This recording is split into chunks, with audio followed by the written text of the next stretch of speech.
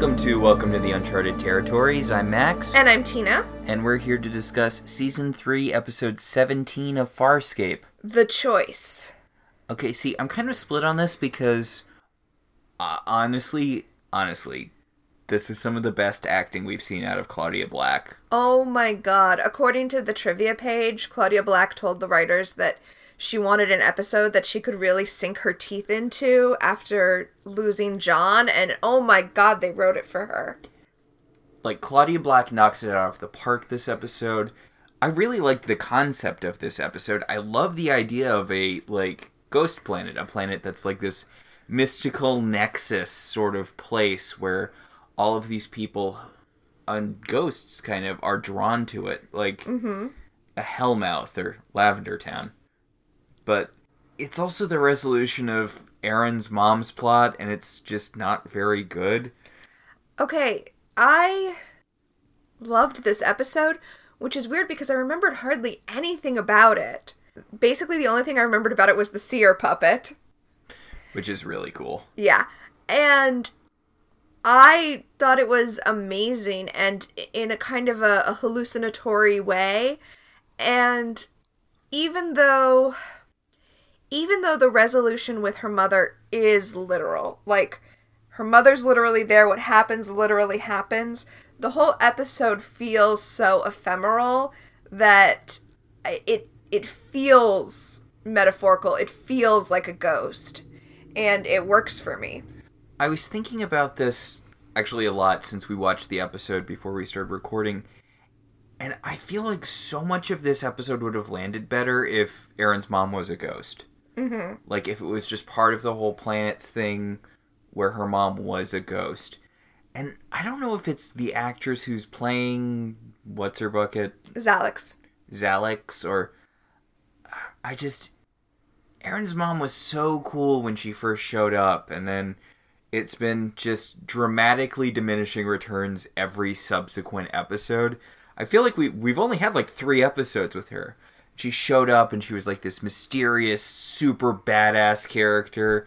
And then we had the episode where she caught up to Aaron and it was just whining, just constant whining for a whole episode. And why aren't you a better Sebastian? If you were a better Sebastian, you would have killed me. And then, I mean, honestly, this episode isn't that bad with her, but her motivation's all over the map, and I don't know, I'm not buying it. I really, really love a lot of stuff about this episode, but Aaron's mom's weird thing. I'm going to pretend that one of my minions is your dad, and then I'm going to kill him in front of you because I want you to suffer, but also I want to kill you, but then I don't want to kill you, and I'm like, all over the map, choose a thing and stick to it. See, what's weird here for me is this dynamic is so exactly mirroring the Cora Regina dynamic from Once Upon a Time. Except that worked better. I mean, it's different because, Regina grew up with Cora, and honestly, that was... I kind of want to go back and watch some of that now, because retroactively, I'm appreciating that a lot more. Oh, you know what I didn't realize till, we were just talking about this? That's connected to this podcast because I really feel like the mother-daughter dynamic is the same. But it's also connected to our Charmed podcast because young Cora is, Rose McGowan. Yeah. Oof, Rose McGowan. I am not looking forward to having to talk about all that baggage when we get to it. Oh, which is very soon, isn't it? Yeah, it's 3 episodes in our Charm podcast. I feel like we need to just address it right off the bat and then not talk about it. Yeah, that's kind of how I figured we were going to deal with it. But, yeah, I wanted to like Aaron's mom so much, and I get what they're doing. You talked about this earlier, but, it is clear that they're doing a sort of alternate path for Aaron. Aaron's mom is the ghost of future past for Aaron, but... It doesn't land for me. Well, and it especially lands for me because at the end of this episode, the there but for the grace of God go I vision of her mother is the path she chooses. That's horrifying. It doesn't work I feel like Erin's in too different of a place. I feel like the whole, like, this is what could happen to you if you lose yourself to grief thing would work better if we hadn't spent the whole last episode with Erin and her mom establishing that Erin has grown. It's basically, it's the thing with, I was going to say with Crais, but Erin's mom is a nemesis that Erin outgrew before ever encountering her. Yeah, but this episode is not about her facing this nemesis. This episode, her mother isn't her mother. Her mother is symbolic of the twisted upbringing that Erin did have with the Peacekeepers. And that's what she's choosing at the end of this episode. That's her choice at the end of the choice. Is it? Well, I mean, spoiler, no it's not. But it's what's heavily implied by the end of this episode. Yeah, just not buying it. I'm sorry. Maybe if they had a stronger actress, maybe if they gave her a... For the mother. For the mother. Obviously, yes. I just wanted to clarify that Claudia Black is a goddess who walks amongst us. Yeah, she kills it in this episode. But I just... we should just get into it, but I wanted to like this episode way more than I did. And there are lots of things that I like about it. But as a whole, I don't think it lands. Well, so we're going to do like a kind of experimental thing. Okay. No. We talked about this. We're at the end of the season. I guess it's not experimental. It's just we haven't done it before. We're going to do a thing where we kind of rank the episodes from that season. Yes. And if you had asked me before we started this rewatch, which episode the choice is, I would have been like, I do not remember that episode at all. I have no idea what episode that is. Very generic title. And this is going to be, spoiler alert, this is going to be in my top tier for this season. Like, this episode really hits for me. So, we should talk about it. Yeah, we've been talking for quite some time. We should actually get into the episode. So, we open on...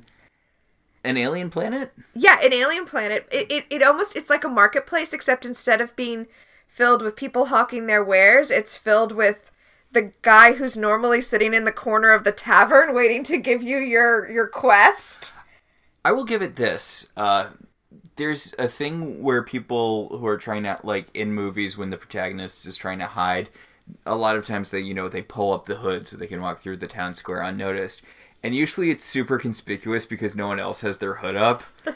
But not here. Here everyone has their hood up. Everyone is the protagonist here. Yeah.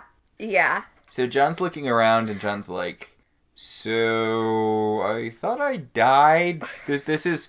I'm ScarJo. We're with the other people. Didn't I die? I'm pretty sure I died. He's dead, ScarJo. He's da ScarJo.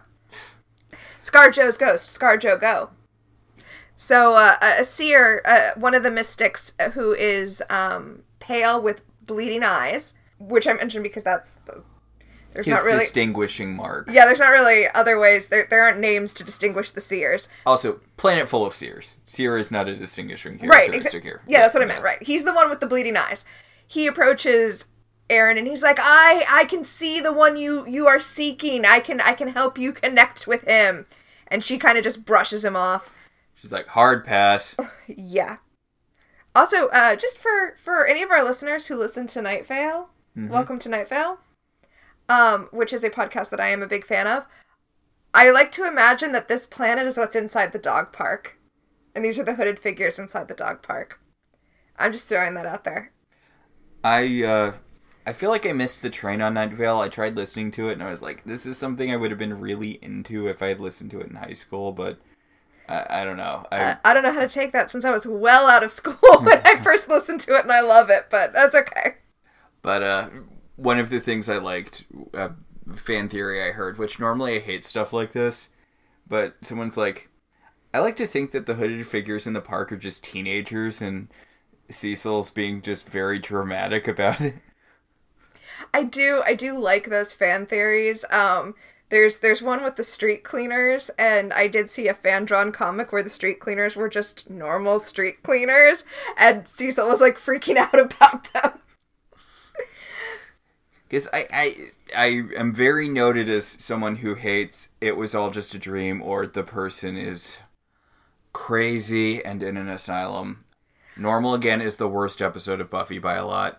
But I do kind of like the idea that...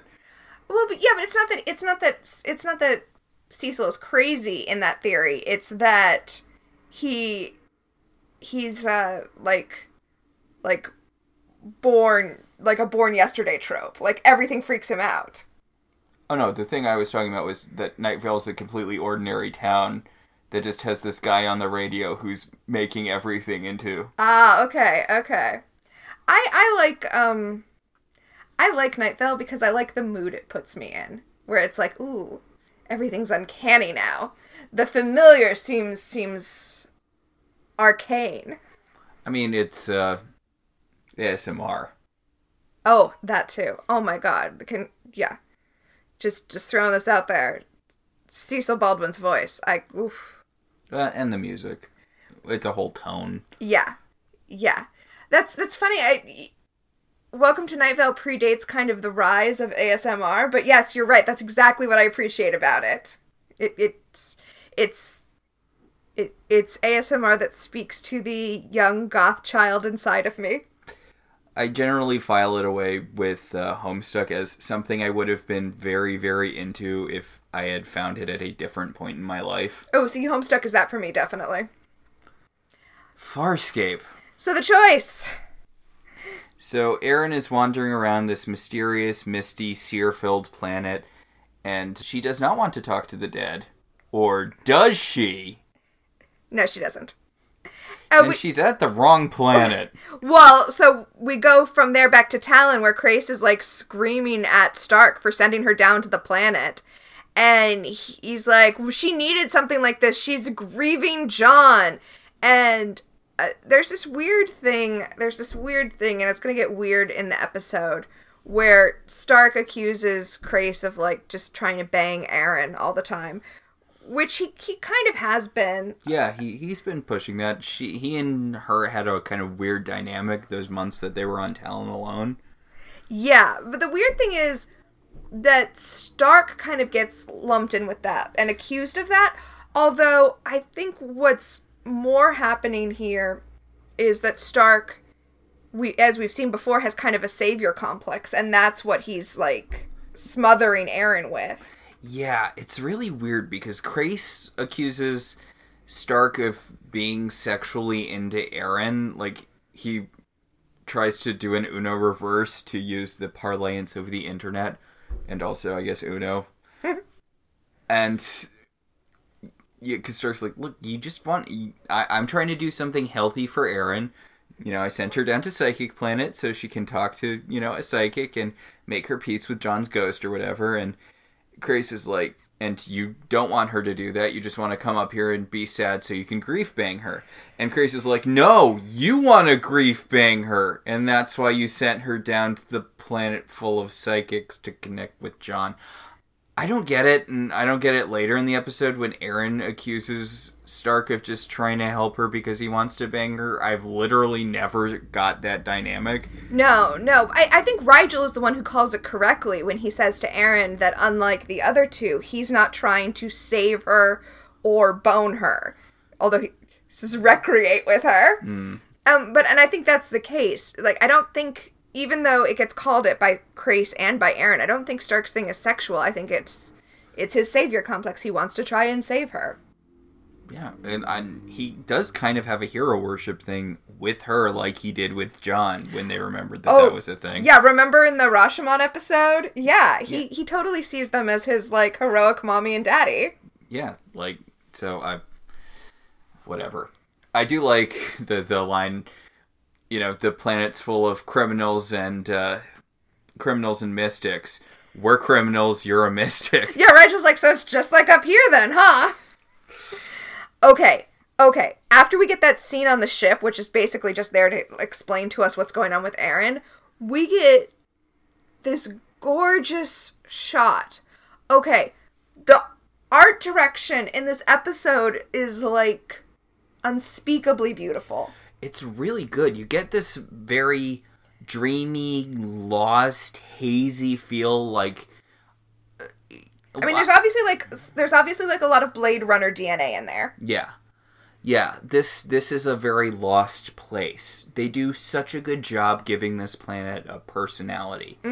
Like, this feels like a place that would have ghosts. Yes. And just the shot of Erin that we open on, with Erin sitting on the ledge outside of her hotel room, and you've got the neon on one side, and then she's intermittently illuminated by searchlights. And, okay, all of the light is, other than, like, the spots of neon and the spots of searchlight, all of the light that washes this area is, like, amber-colored. It's sepia-toned, which gives you that, like, kind of nostalgic ghost-like feeling. But also, as anybody who's ever worked in technical theater capacity will tell you, is a super flattering light. Like, it's golden hour in here every hour. And, like, they specifically have makeup on Erin to make her look distraught and gaunt. Like, she's got, like, red, she's got red makeup under her eyes, but it's, it's meant to show how... They're dark circles. Right. Like, but, this is, I think... Can't compete with the golden hour lighting here. I think this is the most beautiful Claudia Black has looked throughout the course of the show. And they're trying to make her look run down and haggard, and like she's been through the ringer, but yeah, she's freaking gorgeous this whole episode. When we were watching this last night, I was like, this is the wrong feeling for me to be having, but look at how beautiful she is. She's got a real, like, less pathetic Catherine from Wuthering Heights vibe. Yeah. Now, and I will say, having seen Claudia Black in person at a con, she actually is, in my opinion, more beautiful than can be captured on film. I've said before, she's one of the most beautiful human beings I've ever seen in reality. I have not seen her, but I trust you. Yeah, the two most beautiful human beings I've ever seen in reality are her and Marina Baccarin. Oh, an important note, she's wearing her hair down. This will be important for later.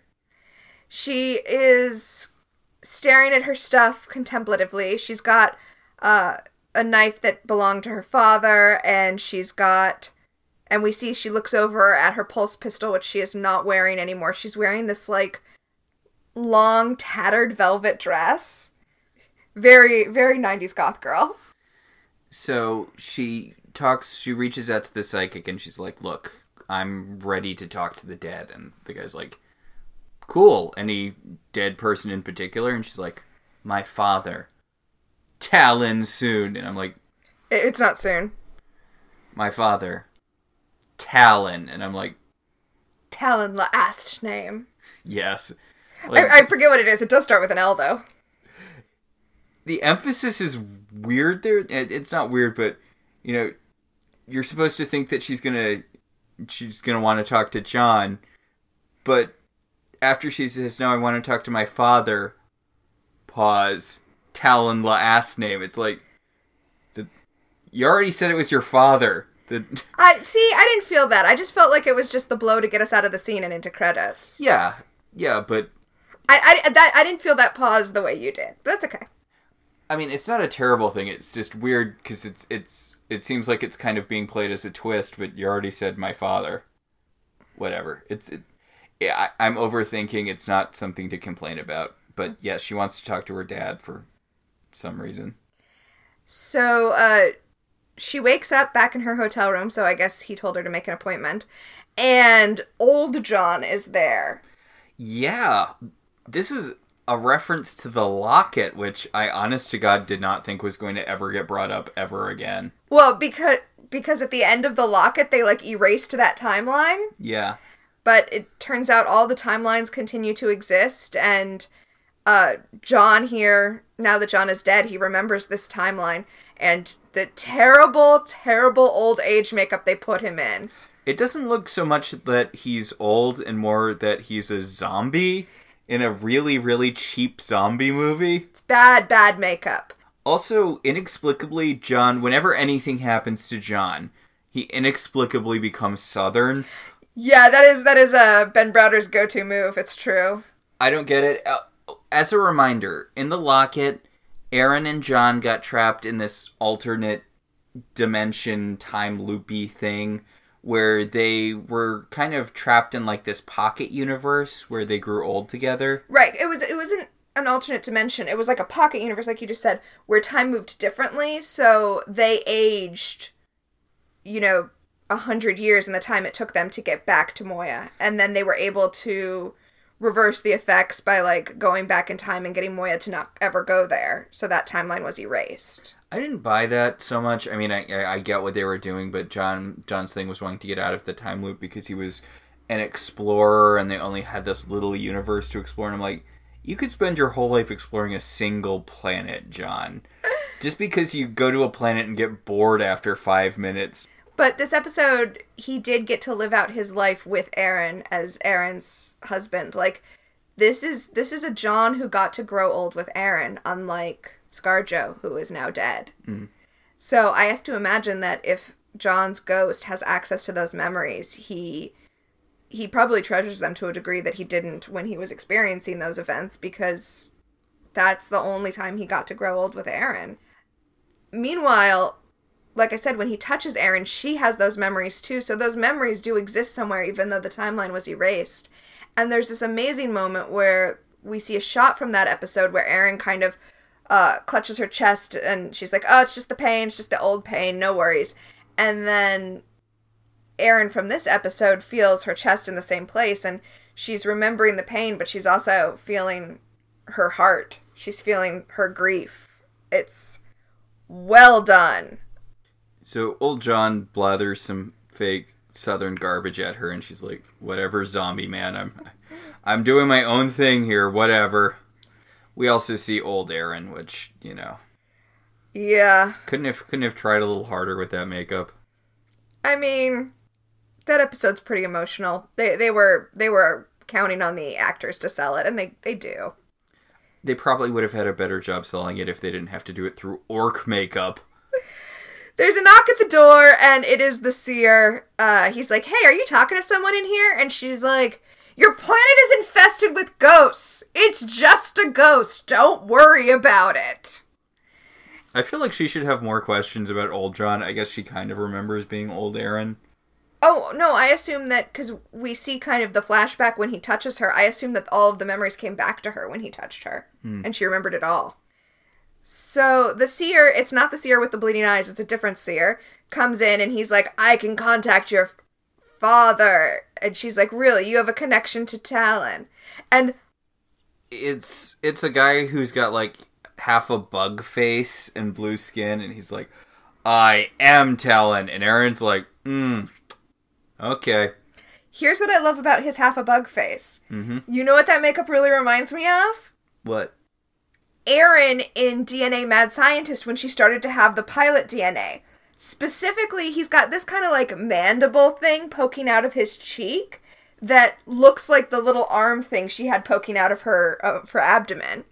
And it's like, you've got a hard sell convincing Aaron that you're her father when you're not a Sebastian. Even Claudia Black is like selling it as she kind of like narrows her eyes at him like, okay, let's see where this is going. So, spoiler alert, this is part of this weird long con Aaron's mom has where she pretends that this guy is Aaron's dad and then shoots him in front of her so she can experience the same pain Zalexun felt. And the thing is, it's a dumb plan. Aaron has no emotional connection to this guy. Whatever. Mm-hmm. And B, Aaron's clearly not buying it at literally any point in this episode. Right? Stark and Rigel have come down to the planet looking for Aaron, which is weird to me. Like, let her... You are the one who sent her down there. Why is everybody all of a sudden like, oh my god, we have to find her? Let her, like, feel her grief or whatever. Yeah. Also, why did you bring Rigel? I don't know. Well... Stark needed someone to play against because as soon as he lands on the planet, he starts hearing Zan talk to him. Which should have been Crais. I really liked the dynamic those two had last time. And Stark goes into this weird comic relief thing whenever he's paired with Rigel, which I just straight up do not care for. So weirdly, I actually really like Rigel's plot in this episode. I like Rigel's plot too. I like that he's... responsible is probably the wrong word. He's the voice of reason in a way he isn't normally, and it doesn't feel like out of character for him. Yeah, I think Rigel is not haunted by the dead as much as everyone else is. Even here, the seer with the bleeding eyes approaches him and is like, hey, Kellor, she doesn't blame you. And Rigel is clearly a little shaken up by this. He, this guy knows the name of what is implied to be the woman that Rigel had to cast aside so that he could become Dominar. Mm-hmm. But we don't get that story because we don't need that story. Yeah, he's a little upset at first, and then he's like, you know what? And he has this thing where he's like, he assumes that Stark told this psychic because why? It's not like... to make him believe, I think.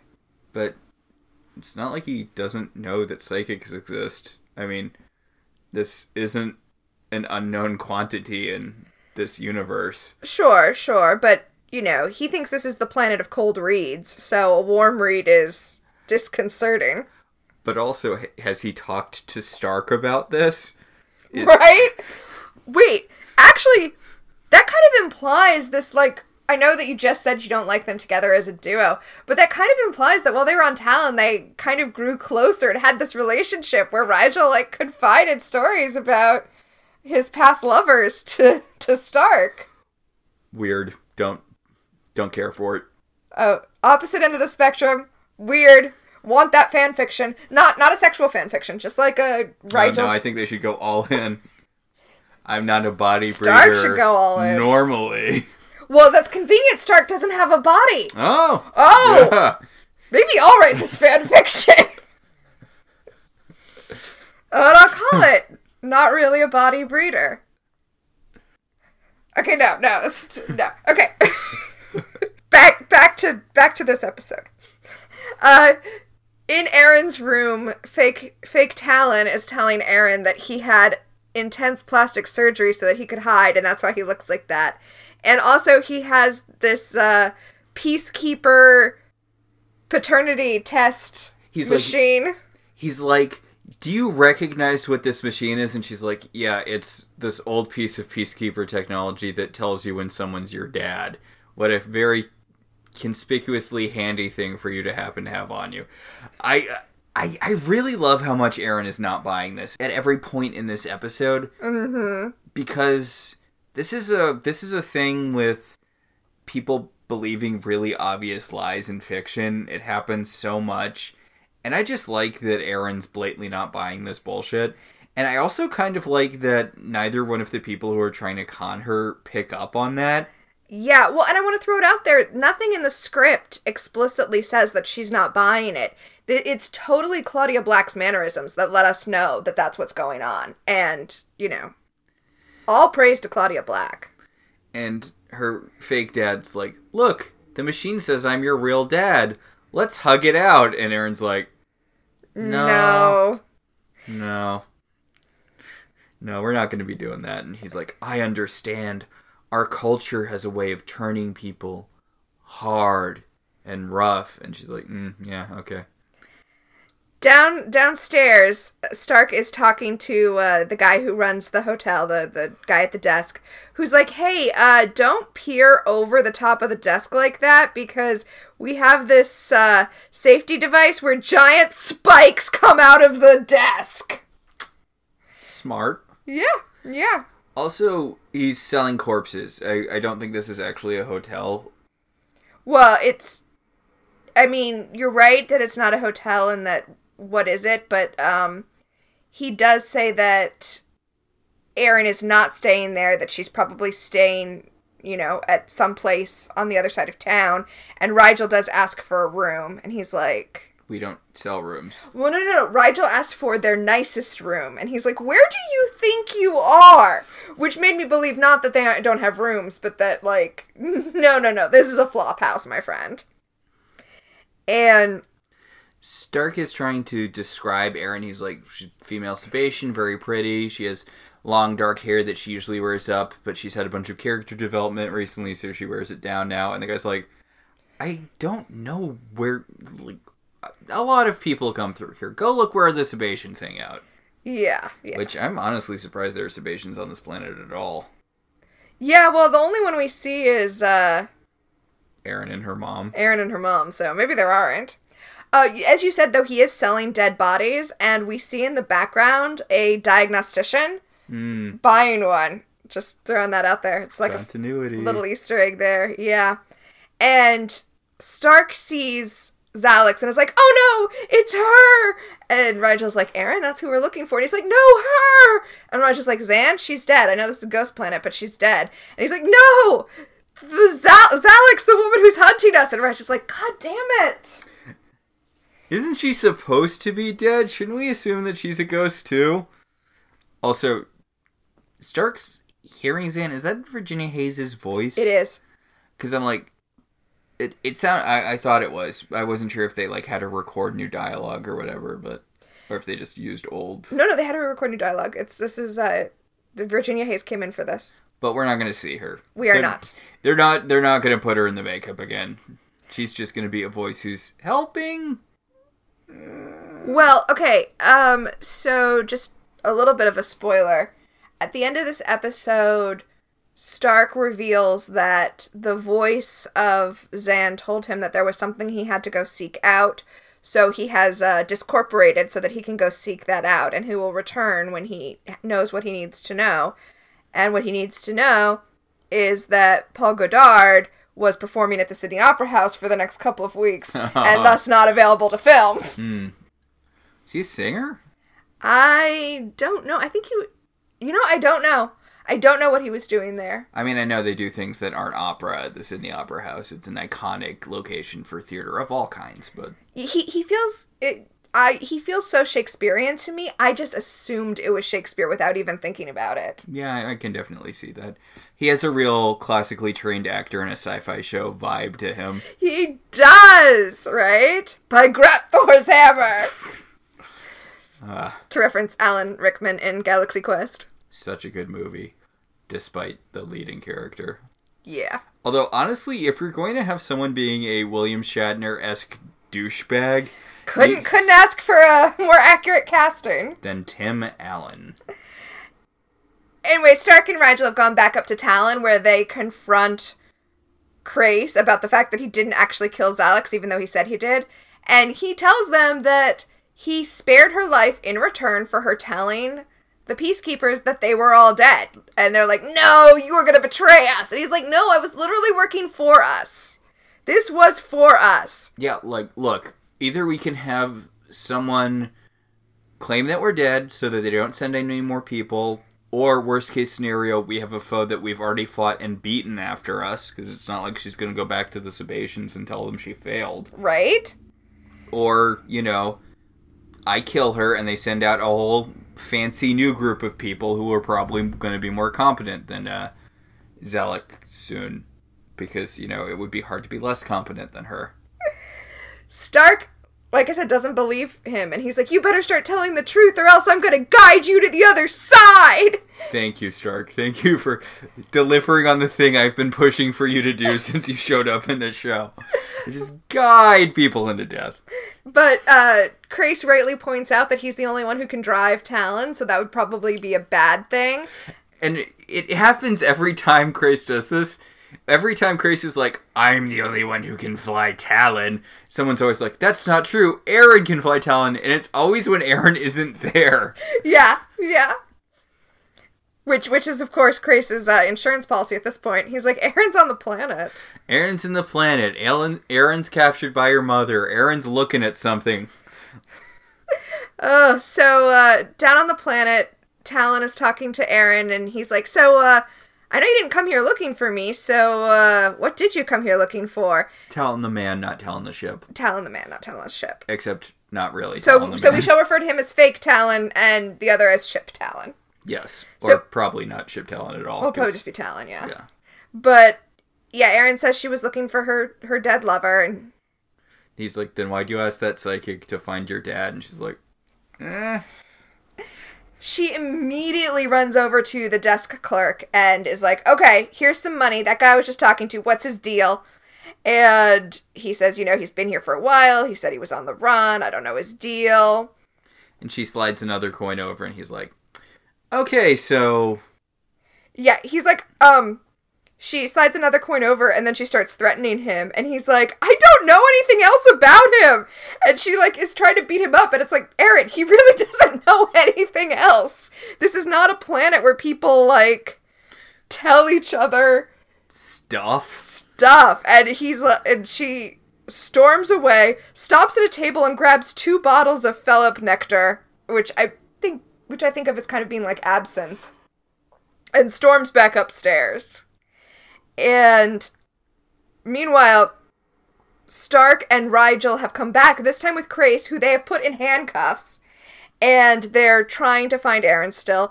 And Stark is like, oh hey, and this is again, Stark is being the guy you want him to be in this episode. He sees a woman who's nearly dead, and he's like, oh perfect, I'll guide her to death, and in guiding her to death, I'll see if she's seen Aaron around. Yeah, I'm gonna just absorb all of her memories, and, maybe Aaron will be in one of the last parts of her. Which luckily she is. He's like, yeah, Aaron's staying up on the top floors. Okay, so this is a little bit of a diversion. What? But it finally clicked for me something really familiar about Stark. So there was a X-Men storyline called Age of X, where all of the mutants on Earth get shifted into this alternate dimension. Okay. And in this alternate dimension, it's like mutant world. Mutants have sealed themselves off in this one particular part of the country to protect themselves from humanity. And everyone has a different part in this mutant government. And in it, Rogue has this, I forget what her title is, but her thing is before a mutant dies, Rogue comes and she touches them so she can absorb all of their memories. And she's like the keeper of the dead, I think. Oh, that's cool. Oh, I'll have to read that. I haven't read that story arc, but that seems really cool, especially because, Rogue kind of loses herself when she absorbs other people's memories. So that's like a real sacrifice of self for community there. Ooh. Is it well written? Is it a good written arc? Honestly, I haven't read it in 10 years. I remember liking a lot of concepts that were brought up in it. Like, the mutant nation is kind of protected by this telekinetic wall, and all of the telekinetic mutants are just constantly reinforcing this wall. And, if you're telekinetic, you just have to take a shift on the wall. Yeah. And Scott goes by a different codename. He goes by Basilisk. And, that makes sense. That's more logical. Yeah, and he's kind of the executioner of that, and he was in a relationship with Frenzy, which carried over into Frenzy wanting to get the relationship back when they all shifted back into the normal dimension. And there was this kind of neat thing where there was a character who everyone kind of assumed was Jean Grey, because it was this red-headed woman with this kind of Phoenix insignia thing. Was it Madeline Pryor? No, it was actually Rachel Summers, because... Oh, of course, that makes so much more sense. But she was off-planet when the event happened, and she was trying to telepathically reach one of the X-Men from space. So when she got sucked into the, alternate pocket dimension thing, it was as a ghost, because it was just her telepathic projection that got stuck there. Oh, cool. There were lots of really neat concepts, but I kind of don't remember the story at all. I think I'm going to have to read that. Yeah, that sounds good. Anyway, it just... Stark using his powers like that just kind of reminded me of Rogue in that... In that plot arc? Yeah. Yeah. I feel like it was originally intended to be a whole AU thing, and someone's like, you know what, we need to fill, a few months of X-Men comics. Why don't we just make it an event? I can absolutely see that happening. But back in Farscape, Erin is kind of walking around on her way to go drown her sorrows, and she sees 2 people making out in the hallway, and then flashes back to various times that she and John have made out. I do appreciate that the people have, really heavy makeup, so you kind of can't tell what they're supposed to be. Alien-wise. Yeah. Oh, no, I meant gender-wise. Oh, yeah. But yes, also alien-wise. they're very non-human creatures, but they're showing affection in a very human way. Yeah. Yeah. So, So yes, I guess I didn't just mean gender-wise. I meant it is a really nice way to kind of bring Aaron's, I want to say unfamiliarity, but I don't think that's a word. Lack of familiarity with affection. into, like, relief. Yeah. Yeah. And I like that it kind of is universalizing the experience of, passion and companionship, even though... It's something the Spatians expressly don't have. Yeah, or peacekeepers expressly don't have. Yeah, and peacekeepers are the most human-looking, but it's something that they inherently lack. Yeah. Or, lack due to societal pressure. So not inherently lack, actually. It's something they're forced to suppress. So Stark and Crais and Rigel find Aaron's room, and they... I guess that old lady did see Aaron. Yeah!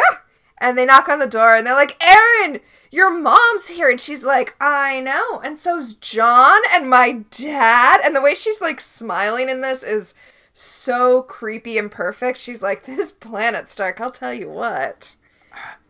I really wish, again, I know I'm going back to this, but I do really wish that she was interacting with her mom and dad's ghosts. I feel like that would have made a stronger episode. Yeah, I feel like you're right. It would have been stronger there. I think that it's the early 2000s, and at the last second, they felt like they couldn't do something that kind of esoteric. But you're right. Come on, your Farscape. Yeah, especially for our listeners who know this show where it's going next season. Like, they could have gone there now. Anyway, They tell her, no, your actual mom, Crais didn't kill her, and she's here to kill you. And Aaron's like, whatever, fine, I don't care. I don't care. Yeah. And she presses Crais up against her, and she's like, if I close my eyes, I can pretend you're John. I know you want to be with me, and I just want to feel. I'm season 6 Buffy now. I was actually thinking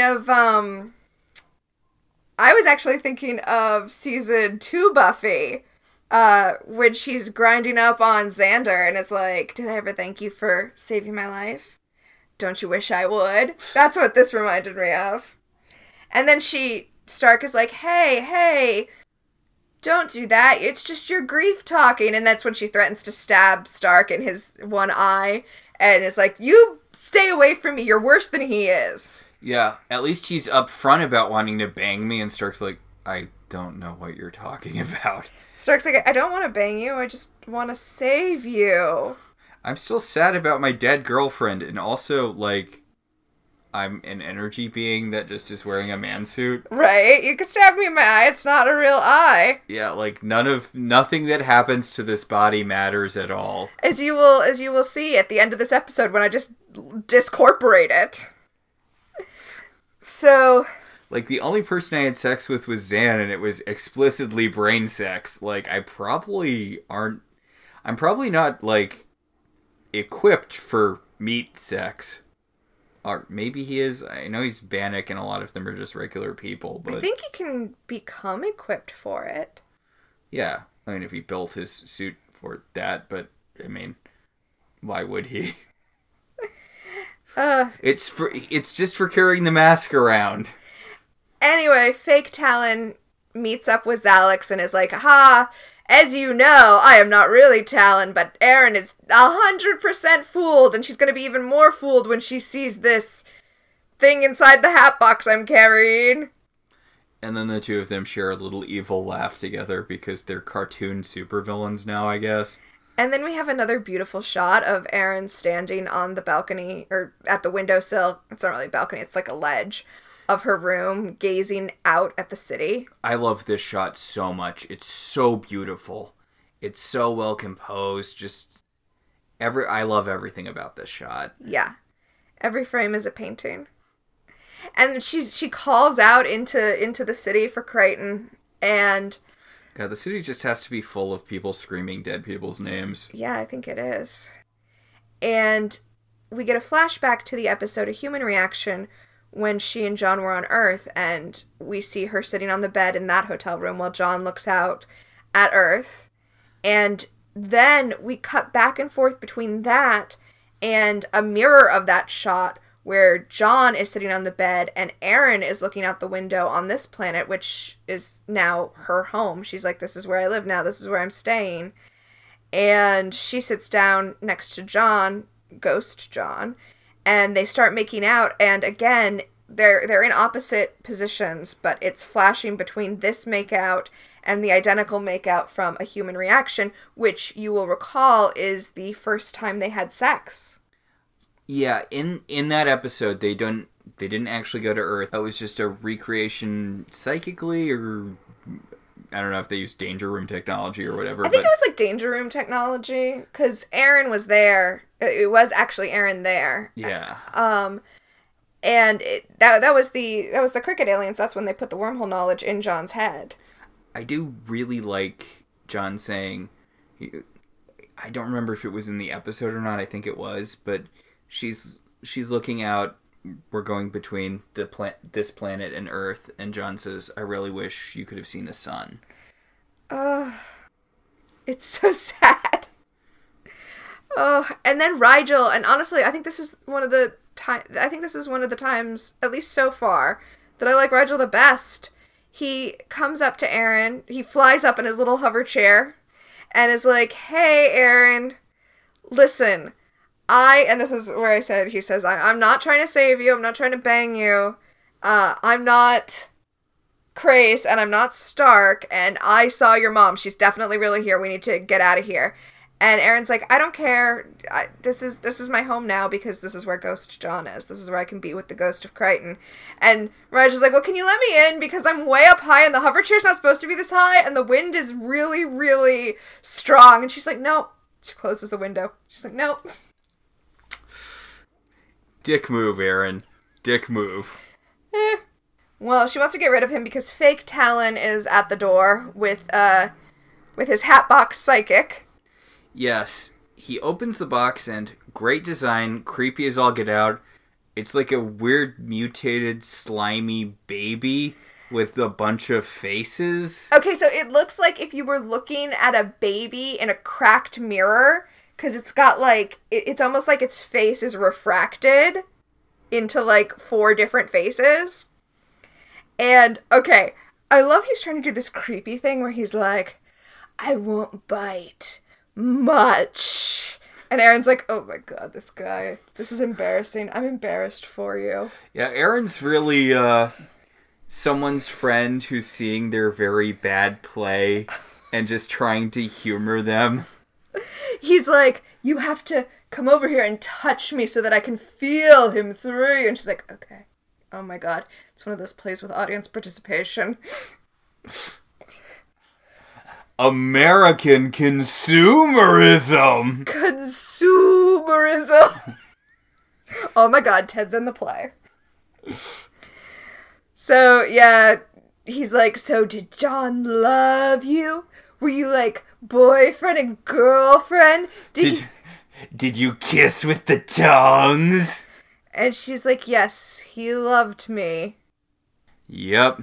And then Hatbox Alien is like, "Oh, he's here!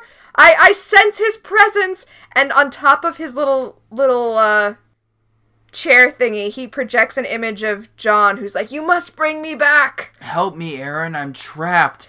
I Help need me, help. Erin, you're my only hope!" And Erin's like, okay. Yep. Yeah. And then she's like, "Okay, I'm not buying this." And he's like, I think his spirit needs more money." And she's like, "Okay, yeah, no." Nope. And I love that fake Talon is like, "A vision that powerful. He's spent. I know this must be very hard for you, Erin." And Erin's like, "Okay." Yeah, fake Talon is like, "I'm gonna go get another mystic. One who can turn spirits corporeal." And it's like, okay. Yeah, sure, whatever. I love how she's like, "Yeah, I came back from the dead once. Sure, why not?" Yeah. Yeah. She's like, it's the thing to do. And the alien slime baby's like, don't you lose hope.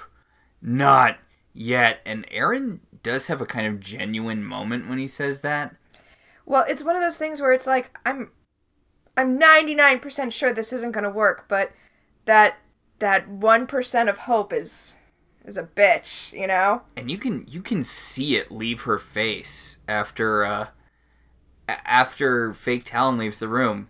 There's a moment where she's just so broken and vulnerable, you can tell she actually wants to believe it, and then you see her kind of come to her senses, and that's when she says the thing where she's like, well, I came back from the dead once, but you can really tell she's like given up on it. She's like, no, this isn't a real thing. Yeah, she completely collapses on her bed at that point, and then Ghost John kind of curls up behind her.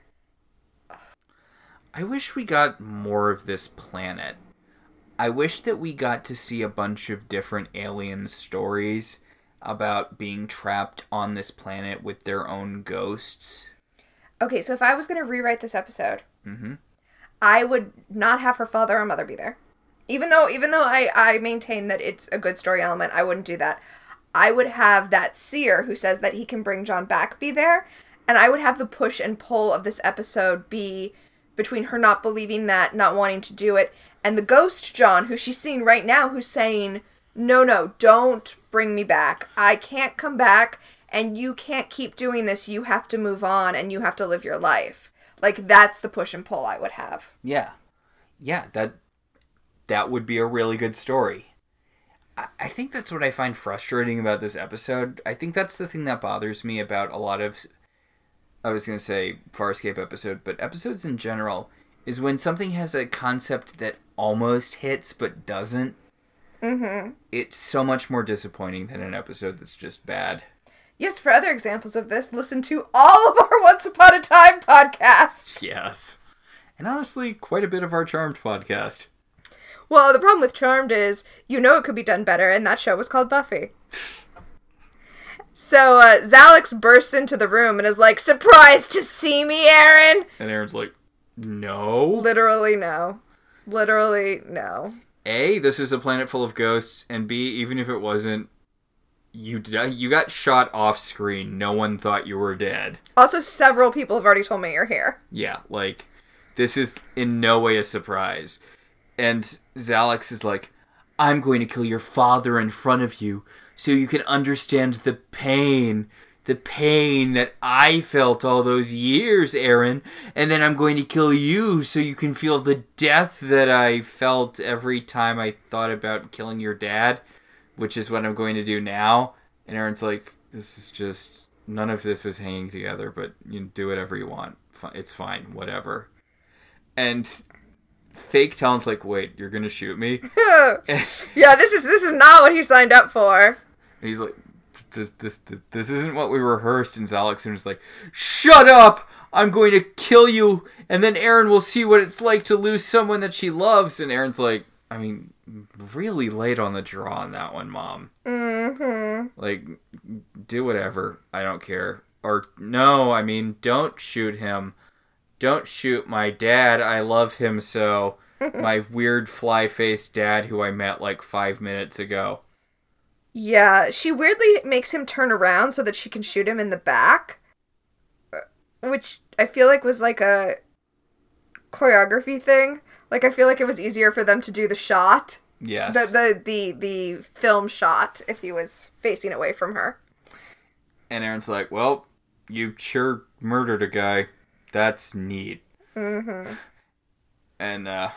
why did you do that? And Xalex is like, it's gonna look like I'm gonna shoot you, but then there's gonna be a commercial break, and when we come back, we'll just be talking. Oh, you're gonna talk me to death. But, yeah, Xalex said that she wants Aaron to suffer. Why? Okay, so Xalex Xalex said that she was given the choice when the Peacekeeper High Command found out that Aaron had been conceived out of an actual love affair, and that she had to either kill Aaron or kill Talon, so she killed Talon, in a reflection of the moment when Eren killed the man that she was maybe in love with because he was betraying the Peacekeepers. Specifically betraying the Peacekeepers by preventing Moya from getting pregnant. But that's just a TV, oh wait, I've been here before convention. Yeah, and Eren's like, okay, wait, so you regret killing my dad instead of me, and that's why you're trying to kill me now? Or make me suffer, or I don't get what you're going for here. Basically, the Peacekeepers, like, broke her down, she says, until she was, like, a good Peacekeeper again. She can't feel love now. Although, I would argue that the fact that she's obsessed with making Eren suffer means that she does, in fact, still feel some kind of twisted emotion that the Peacekeepers probably wouldn't want her to have. My God, this is just a worse version of the Korra and Regina thing. That's what I said. Well, I wouldn't say worse, but yeah. It is just the Korra and Regina story. Yeah. Yeah. Except that was better because, Korra took out her own heart so that she could do the things that she needed to do so that Regina could have, like, this perfect life. And in doing so, she ended up horribly twisting Regina. Okay, but that's what Xalix is doing with Eren. Except not, because Korra raised Regina without a heart, so she was raised without love. Well, so I would argue that Xalix, for some reason, waited, 30 years to try to kill Eren. No, I would argue that Xalix has no intention of killing Eren here. And that Eren's choice to reject love and be a good peacekeeper at the end of this episode is what Xalix is trying to do.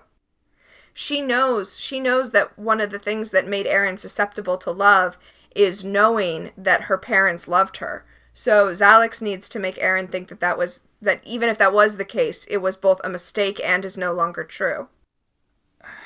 It's too all over the map. You need to reject love, and I love you, and that's why I want you to learn this lesson about rejecting love so you can be a peacekeeper.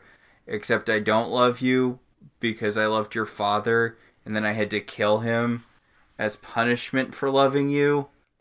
Well, okay, so first of all, after Xalix killed Talon, she was she was basically made into an assassin, which she said is not what she was born to be. She was born to be a pilot. Yes. And they forced her into being an assassin, and that's what broke her. Yeah, more parallels between Eren and and Xalix.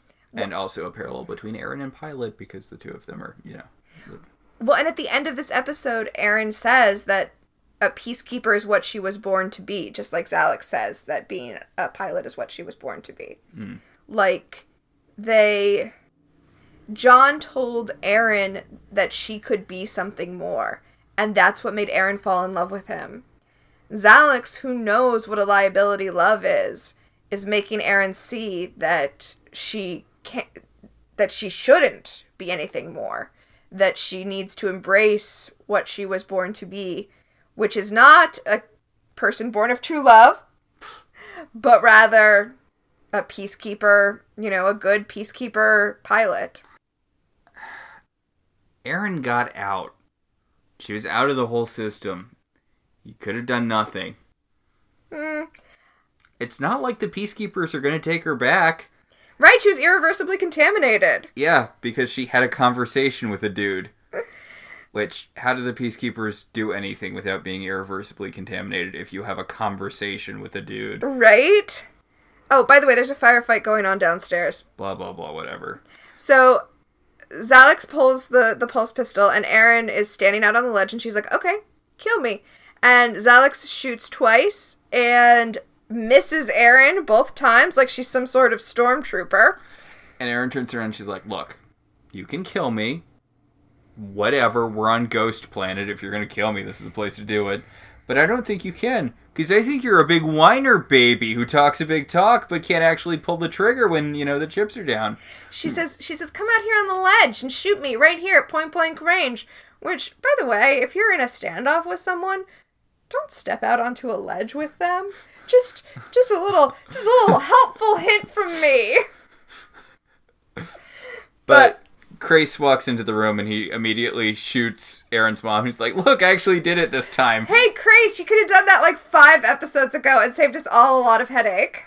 And Aaron grabs her mom to stop her from falling off the ledge, and Aaron's mom's like, I'm shot. I'm gonna die no matter what, but, like, maybe I made some bad choices. And Aaron's like, you sure did, and she lets her fall to her death. Well, and not just that, she doesn't just say that she's already dead, as in, like, she got shot, she's already dead. She's already dead, as in, like, she was dead the moment that she shot Talon, the moment she came to this planet, the moment they left her for dead on the other planet, and she ended up losing, all of her crew, basically. Yeah, so... So, I know this moment really emotionally connected with you, and I'm sorry I ruined it by laughing, because she, I'm assuming inadvertently, quotes The Simpsons by... Don't cry for me, I'm already dead. I'm sorry, Barney Gumble ruined that. It just makes me think of the unfortunately titled Pocahontas. So, back on the ship, everyone's back. Well, actually, that's not true. Erin's not back, but we learned she's going to be back in an hour. And Stark has taken off. He heard Zan's call and took off his mask and discorporated, and he told them to bring it to the John that's on Moya, because that John will know what to do with it. Okay. And It makes sense now that you tell me that the actor had other commitments, because that did feel really out of left field. Yeah. And they find out that Talon has located Moya, so they're going to join back up with Moya. And oh my god, Grace says, I hope they did a better job than we did. And I feel that so hard. Yeah, they didn't lose anyone. Yeah. They got... Wait, no. Jewel was already on the ship. Okay. Well, that wouldn't have been a plus anyway. But that is the end of the episode. Yeah. So, I really wish they had done more with the Ghost Planet thing. I really like the Ghost Planet concept. I like the cinematography around the Ghost Planet. I love all of the stuff with Aaron. It's just, I don't love that the plot is saddled with wrapping up all of the Aaron's mom stuff. Okay, sometimes we have these conversations and you talk me into being like, ooh, I do see a lot of problems with the episode.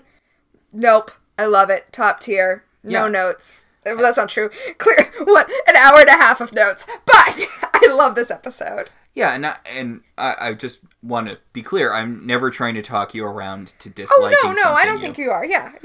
Yeah. But there are things I really like about this episode, but for me personally, it just smacked of wasted potential.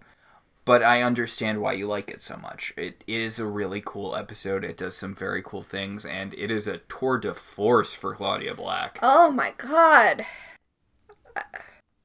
I can't even say enough amazing things about her. So I'm just gonna leave it at that, and leave it at the next episode we're doing, which is called Fractures, and the Amazon Prime description is: Moya encounters another group of escaped Peacekeeper prisoners, including a Nabari, a Scarran, and a female Hynerian.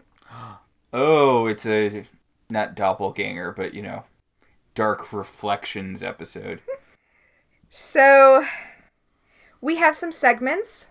Our first segment is a distant part of the universe, which is what world building worked for you. Ghost World. Yeah. I really like the idea that there's a particular planet in the universe that is more susceptible to mystic activity. I know this is just a Hellmouth thing, but I really like the idea that there is a place where the veil is weaker and it draws people who are so inclined to it. People who are psychically powered, or alternatively, people who have lost people who can experience ghosts. Yeah. And I'm right there with you. I love this planet. And I would watch like a couple anthology episodes on this planet. Yeah. And this is in no small part because of how beautifully it was created and lit and filmed. Like, everyone on the crew was working their best this week. Speaking of, our second segment is Strange Alien Creatures, which is what creature design worked for you. There was a lot, actually. I feel like they really stepped it up in terms of alien design, but it has to be the baby in the bottle bag thing. The weird, psychic, slimy, multi-face baby. which we forgot to mention after the whole thing with Aaron's mom goes down. It approaches Aaron, it's like, so I was just funning before, but I could actually help you contact your dead boyfriend some more. And Aaron's like, nah, hard pass. Yeah, and also the kind of unintentionally, I think, funny part of that, which is that nobody moved the hat box out of Aaron's room, so he was just sitting in the corner for that whole thing. But yeah, it's a great design. It's creepy, but cool. Yeah. Also, like, kind of a nice sci-fi nod, I think, to 2001, where he sees himself in the obelisk as a baby. Yeah. And obviously that's, like, A+ best design in this episode. But I also want to shout out the design of the innkeeper, or whatever he was, where he had a demon-like design with kind of a zombie-like greenish-tinged skin that was kind of flaking off and had, like, red blood-looking things underneath it and, like, tiny little horns peeking out. So he looked both alien and demonic. Like, not a stereotypical, oh, this is a medieval illumination of a demon, but you could be like, oh, I could see how an ancient earthling could have seen that and come up with demons. Honestly, a lot of the background aliens looked really cool in this episode. They made it feel alien. Yes, absolutely they did. It's not just, oh, I guess this must be a peacekeeper settlement because no one's wearing any goddamn makeup. Yeah, they brought it this episode. And that brings us to our final segment, which is the wonders that I've seen. What emotionally resonated with you in this episode? I wish I could remember if this was in the original episode, but the bit where John tells Aaron that he wishes that she could have seen the sun. It is. That is in A Human Reaction. Just that whole scene. Aaron John stuff is sort of the weak, easy go-to for, you know, wonders I've seen, but... Well, I mean, this is an Aaron John episode, so... And it hits so hard. Just the bit where it keeps interconnecting between the two moments, I love that a lot. There's so much stuff to choose from in this episode that I thought you might say something else, because that is also mine. Oh my god, that's the moment where I tear up, where it's flashing back between John looking out at his home that he can never return to, especially not now, and Aaron looking out at the place that she's considering making her home because it's the only place where she can feel a connection with John anymore. Ugh. So you mean it's not when Aaron's mom says, don't... I can't do a Barney voice. Don't cry for me, I'm already dead. That's like a Kermit the Frog voice. I can't do Barney. I can't... So I think that does it for this week. I think that does it for this week. Our show is partially listener supported. If you want to be one of the supporters, you should head over to our website, www.welcometotelevision.net, and click on our Patreon link. We'd like to thank our current $5 and above patrons, Beryl, Patricia, Rosa, Ryan, Maricruz, Benjamin, Kate, Jen, and Dan. If you'd like to support the show in other ways, you could always rate and review us on Apple Podcasts. It helps other people find the show. If you want to talk about this episode, or any episode of any television show, you should join our Facebook group, Welcome to Television. We can also be contacted at I Love TV Zines on Twitter, or at ilovetelevisionzines@gmail.com. So until next time, I'm Tina. And I'm Max. And this has been Welcome to the Uncharted Territories.